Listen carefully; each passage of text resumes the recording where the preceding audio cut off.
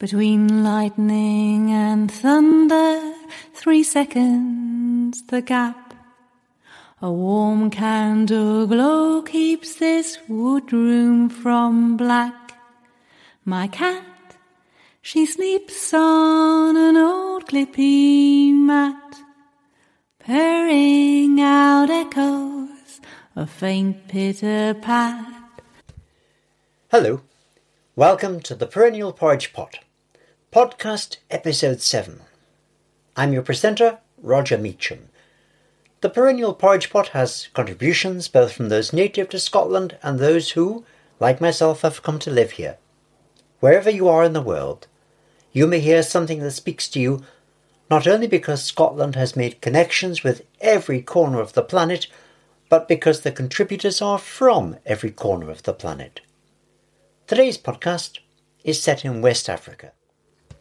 We're going to hear Martin Walsh reading the first half of Paga, a chapter in his novella Fragments from a Journey. The full episode is to be found on the Lemon Tree Writers website on the page for this, the 7th podcast. This is Martin reading in the voice of one of his characters, Carrie.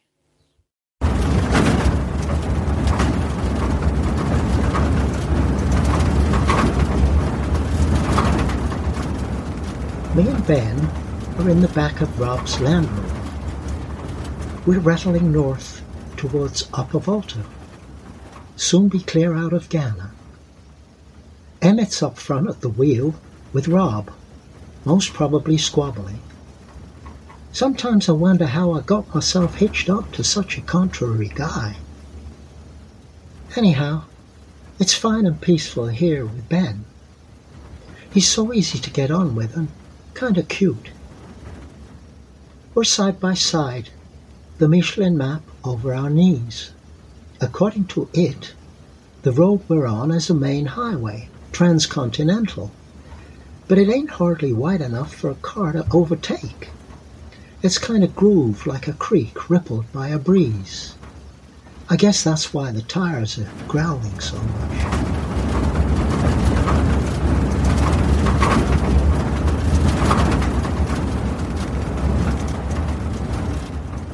I just love watching the passing country, and Mr. Michelin sure knows how to make a map. The coastal forests, the big green swathe on the map stretching from Sierra Leone through Liberia, Côte d'Ivoire to Ghana, are behind us now. We're into the white zone. That means savannah. Through the dusty tailgate, I clean it most every night, but the red powder just drifts right on back. We watch the long terracotta ribbon of highway roll back to the horizon. It's kind of hypnotic. Endless prairies of high, sun-bleached grasses. Why, we could be in Montana, except it ain't so darn hot there. Emmett has his cowboy hat pulled low over his brow. I swear if I didn't nag him now and then, it would never leave his head at all, not even in bed. His scrawny arm juts out of the window like he's a GI in one of those war movies. Every now and then we catch the odd bar or two of humming above the engine noise. Ben makes a face like he's in pain and covers his ears. I've had to live with that tuneless Scottish racket for 12 whole months. Me, I don't understand all this English-Scottish stuff. They pretend, Ben and Rob, to hate each other, but all I see are two mighty good buddies. I fretted about this journey before we set out. Me and 3 men cooped up together for Lord knows how long in Rob's truck. It was kind of scary. Emmett ain't an easy man to get along with. He's on such a short fuse. With Ben, I soon stopped worrying. He never rises to Emmett's bait, just grins and lets it run over him. But with Rob, Emmett never lets up about how much better it would have been in his Jeep. He's like a dog with a bone.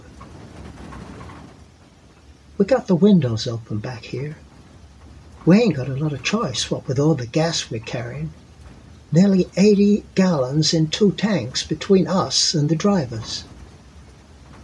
Rob and Emmett drilled little holes in the top to relieve the pressure from all this heat. You just can't ever get away from the fumes, and it sure ain't my favorite perfume. Emmett says we're like a rolling bomb, but according to Rob, we don't have no choice, given the distances between gas stations. Rob has a kind of quaint way of speaking. This old girl guzzles fuel like an alcoholic on a bender. That's what he said, or something like that, back in Freetown. And Rob should know, Ben responded, winking at me. Him being a Scot. Before we left, Ben had clowned the part of a fuel vendor in the middle of the Sahara. He put on his tough guy face, which was funny because he's one of the softest guys I've met. Vous n'aimez pas le prix? You don't like the price? He shrugged his shoulders.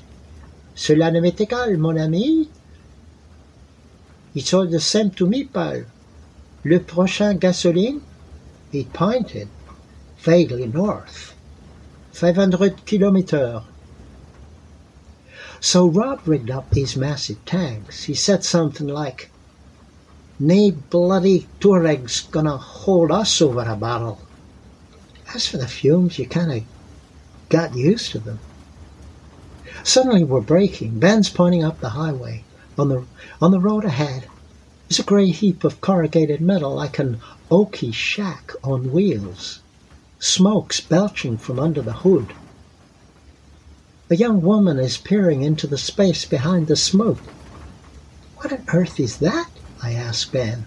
Ain't never seen one of them before. That's a Citroën 2 Chevaux, he laughs. Probably full of baguette. I'm looking at him puzzled. He's miming something in the air. French loaves, he says. By the time we're out of the Land Rover, Rob and Emmett are already asking the young woman if she needs help. In the fruitiest voice you ever heard, she says, "Oh, heavens no, this happens all the time, ever since we left Dover. I'll have her fixed in a jiffy, but thanks anyhow. I'm Samantha, by the way." By now I'm introducing myself to Samantha's guy. Emmett looks at Samantha. He's got that wicked look in his eye, and before I can stop him, he's jerking his thumb towards the fellow. "What about him? Don't he do no fixing?" "Dickie? Oh, lummy, no, he's useless with motors, but he's a real whiz at the money markets." Dickie says, Did you know the pound just devalued?" "What about the dollar?" Emmett asks. "Stronger than ever. Thank goodness Sam and I bought the dollar traveller's checks." Emmett's got that smug look in his eyes. He just can't stop himself. "So what I tell you guys?" He's looking at Rob. "Dollar beats the pound every goddamn time." Then he turns to Dickie. "So where are you two headed?" "South Africa." Emmett looks like I feel. Incredulous. In that? Waving away the last wisps of smoke with his hat, he's peering under the hood.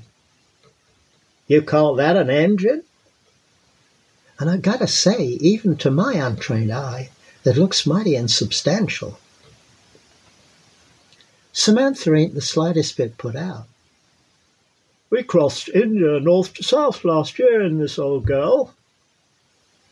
Emmett's shaking his head again. All he can say is, "God damn it." Samantha continues, "You know, the worst thing about leaving London when we did was that it was just so whizzy." "Whizzy?" I ask. "How do you mean, whizzy?" "Oh, I don't know." Samantha is waving her oil-stained hands. "All those parties, the music, the flower people, the Rolling Stones, the free love. Free love? Rob is in quick. Oh yes, lots and lots of it. That's why everyone's calling it the summer of love. See what you guys been missing? Emmett's at it again before returning his gaze to Sam. What about Vietnam? We kind of lost touch these last weeks. No, not by scene, I'm afraid. I'll have to ask Dickie. Dickie stutters to life. No, not good, I'm afraid. No sign of an end to it. More slaughter every day. You should never have invaded in the first place.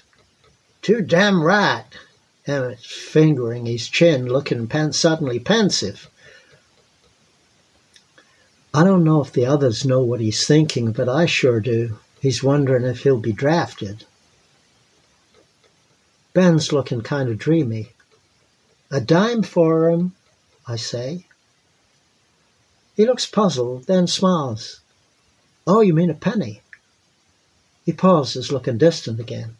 I was just thinking of home, London pubs, roasting chestnuts, home cooking, slipping between crisp white sheets, girls in miniskirts. I try not to frown at this last remark, but Samantha's voice breaks in. How's the road to Marley? Emmett made a sweeping gesture with his arm, pointing along the road from one horizon to the other. Same old, rattling bones all the way. How about the frontier up ahead? No problem, Samantha says as she opens the door. But if you like crocodiles, you simply must stop at Paga. Thanks, Martin. You ended with Samantha, the surreal character that the narrator in your tale meets beside a broken-down tiny citron on the edge of the savannah. This character, Samantha, encourages the other travellers to stop at Paga, a place they'd never even heard of. Now, I hope that listeners will read the rest of this chapter for themselves and meet those ancestor crocodiles. But could we begin, Martin, by hearing a little more about this collection of your tales? I've written a collection of stories, anecdotes, travellers' tales and vignettes. It's a kind of weird mixture, mainly non-fiction. With regard to the journey is from Sierra Leone back to Britain, and I've written 7 episodes. It's called Fragments from a Journey, and they're meant to be kind of self-contained stories. And the same 4 characters are in each of them. And what I've done is I've got one story by each of the 4 travellers, and the other 3 are in the voice of a narrator. Martin, you tell me that you don't always need to imagine colourful characters. You can recall people you've met, like Samantha, who you found on the edge of the savannah in a tiny car designed for city travel. Tell me about Emmett and Long Rob, 2 of the occupants of that trundling Land Rover. The guy, Long Rob, who put the Land Rover together from 3 old dead Land Rovers, basically. I mean, I think underneath the surface, he was worried all the time because he was responsible. And if the thing broke down, particularly in the Sahara, we could have been in trouble. And the American guy, Emmett, he'd wanted to do the same trip, but in his own Jeep. And so there was a constant friction between the 2 of them, which was quite funny. Martin, you've told me that for your writing you mine your experiences. Your early work in VSO as a fishery officer in Africa, and then as a marine biologist in Aberdeen. You have a very good recall of voices, you say. So could you give me an example or 2 of the way in which you've used your past experiences to help with your writing? I get inspired by strange things or funny bits of conversation or incidents, and they fill my head. For example, I've written a story called La Casa del Bacalao, and it's a novella, really. It's quite long, and it was entirely inspired by finding a fish shop in Zaragoza in the middle of Spain, which sold nothing but dry and smoked cod. And they don't even have cod in Spanish waters. And it was an immaculate shop in a street full of chocolatiers and high quality couture and so on. So as soon as I saw that shop, it just set me going. That's a good inspiration. Sometimes I have to work at it. So it's a mixture of both. But I'm certainly not as disciplined as I would like to be. And I do carry a notebook, but I hardly ever use it. Finally, Martin, back to Paga. This is part of a collection of travel writing. You are just completing this, I believe? I finished the collection. The collection is actually called The Girl with the Cool Hands. That's precedes this journey home across the Sahara. I have finished it. I've just got a postscript to write, and then I have to try and get it published. Whether it doesn't fit very neatly into any particular genre, so I suspect it'll probably have to be self-published, but I should try a few publishers before. Martin, thanks for this. Now, before I let you go, I try to include in each podcast something about Scotland, some quick fact or tale that would reveal to a listener from outside Scotland just a little more about the place. You, like me, arrived here from England. My first experience of Scotland was the Outer Hebrides. I thought, and forgive the cliché, I thought I'd died and gone to heaven. What about your experience of Scotland? And it's funny you saying that about the Outer Hebrides, because we have some French friends who we're very close to. They're from Brittany, and we went on a holiday with them over to the West Coast, and the lady, who was called Christiane, when we came round a bend in the road, she just said, "Oh la la, oh la la, oh la la." She awarded the scenery a triple oh la la, which I guess is something like 3 stars for a restaurant.